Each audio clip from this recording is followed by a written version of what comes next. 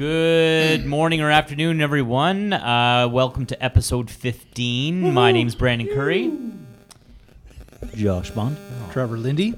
Jeff Collins. And how do you share and care there, Trevor? iTunes, Google Play, and Anchor.fm. Please subscribe, and it'll automatically populate. Anytime a new episode And comes feel out. free to ask questions or topics for us to take Yeah, care absolutely. of. Or what I think we need to do soon is have a guest. Yes. We will be having a guest, I think we actually. need a guest. There's a couple of guests. I think Brandon Before has we some get to secret 20, ones Before we planned. get to 20, we should have Yeah. a guest. So this is gonna. All right. So speaking of, actually, that was really good segue, Jeffrey. Thank you.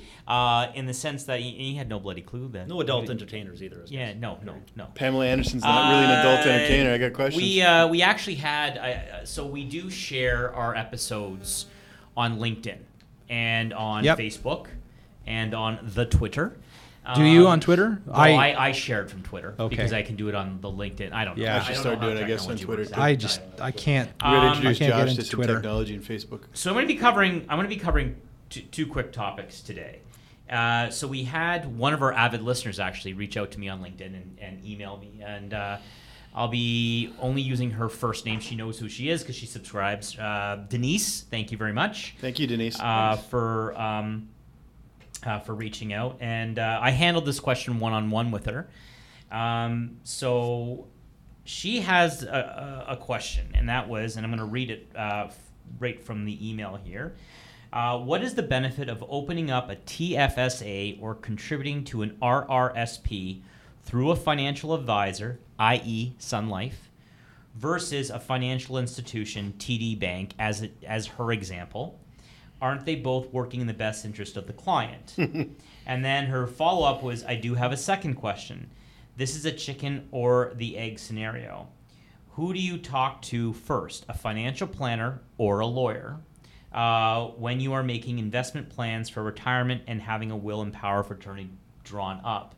So let's tackle the second question This is first. a tandem podcast. I Right? like it. So I basically, Bondo, if you can just chime in here, I basically said to her, it is like the chicken and egg, and really you need to talk to both of us at the same time. It's no different than a business, an incorporated entity with their lawyer and their accountant, right? There's certain, depending on what you're doing, or a real estate transaction, you're a real estate agent, you're a mortgage specialist, and your lawyer. Yeah. Right? Like there's always usually a couple of people that have to be working in tandem with the client, and this is one of them. Like, so there should be communication between the financial advisor and the lawyer. Yeah. Right? I totally agree with that. I mean, like, there's information I need from the lawyer, just to make in my notes, like who's the power of attorney, right? Who's the executor, just in case, because the reason is when you pass, the last thing that you want, and this is why I'm big on consolidating wealth, even consolidating other insurance policies from other financial institutions or whatever you have with your one main advisor. Reason being is the last thing you want your family to do is be scrambling and to be trying to find out while they're upset, while they're, trying to look for things. You want it wrapped with a bow. You want it wrapped with a bow. So I always advise a lot of my clients to give me their current financial plans or other wealth or wills and powers of attorney, anything like that. If they have them, right? If they have them, and I'll keep them on file. So if their children or loved ones or whatever they make one call. Now I might not be able to do anything with it, but I'll have some good guidance on what to do with it. So that answers Denise's second question. Yeah, so essentially, I don't think it really matters as long as you're involving both of those professionals. That's right. The first question that she had regarding what is the benefit of opening up a TFSA or contributing to an RRSP through a financial advisor versus a financial institution. So I never badmouth or will talk down to other financial institutions. But before you get into that, did the question come, Curry, as a result of the difference in fees that might be charged by an actual registered advisor versus somebody who's doing it at the bank? No. So the conversation did lead into that. So basically, regardless, I mean, financial advisors out there, will tell you, like, let's the ones that work for banks, well, you're not getting charged, a fee or whatever. That is completely hogwash. Okay. You are paying some way, some shape or way or Somewhere. another. Somewhere you're paying. Banks don't make billions of dollars a year without MER. MER. So the basic way is What's an MER? let's first. Okay, so thank you. So Don't jargon me. I don't know that so stuff. let's I'm first green. go with how I get paid. I am 100% commission, and so basically I get paid on the management expense ratio. So MER. That is fully disclosed, and basically that is the fee that the fund company, doesn't matter what fund because I'm a full broker, and the brokerage or the distributor, so in this particular case, Sun Life Financial would be the brokerage house, or it can be anyone, doesn't matter, charges. So as an example, let's use a MER of 2.26% because it's easy math. Basically that Wait no, for and the this. reason- 1% be easy, man? no, that is because you'll understand in a second. Okay. So basically, that'll get charged by the fund company. So whatever returns you're told about by myself, that's net of all fees. Yeah. So if I said I grew by 8%, you actually grew 10.26%, net 2.26. The fund company would charge that for actively managing the portfolio along with myself. And 1% goes to the fund company, and all HST gets remitted to the government of Canada. Okay? The other 1% plus HST, which gets remitted to the government of Canada, goes to the brokerage house. Hence the 2.26. Right. That's why I did easy math. Yeah, easy. Then out of that 1% remaining that goes to, in this particular case, Sun Life, I get 2/3 of 1% of that 1%, and that gets paid to myself. Now, if the market goes down, I get less. If the market goes up, I get more. There's a direct correlation. Now, when we talk about banks and financial institutions, their models can be different, and every financial institution's different, and that's why I always advise people to really ask a lot of questions. Those commercials on TV of doing it yourself and all this kind of seems we've all really seen sexy, and you need to really ask a lot of questions. The first question is I don't think the sometimes, people on there are sexy. well, thank you, but sometimes people are only paid a salary at the bank. That's it. Yeah. So, and sometimes if they're not licensed to sell other mutual funds, they will only sell you those banks' particular mutual funds, as an example. Well, even if they are a licensed mutual fund agent, Yep.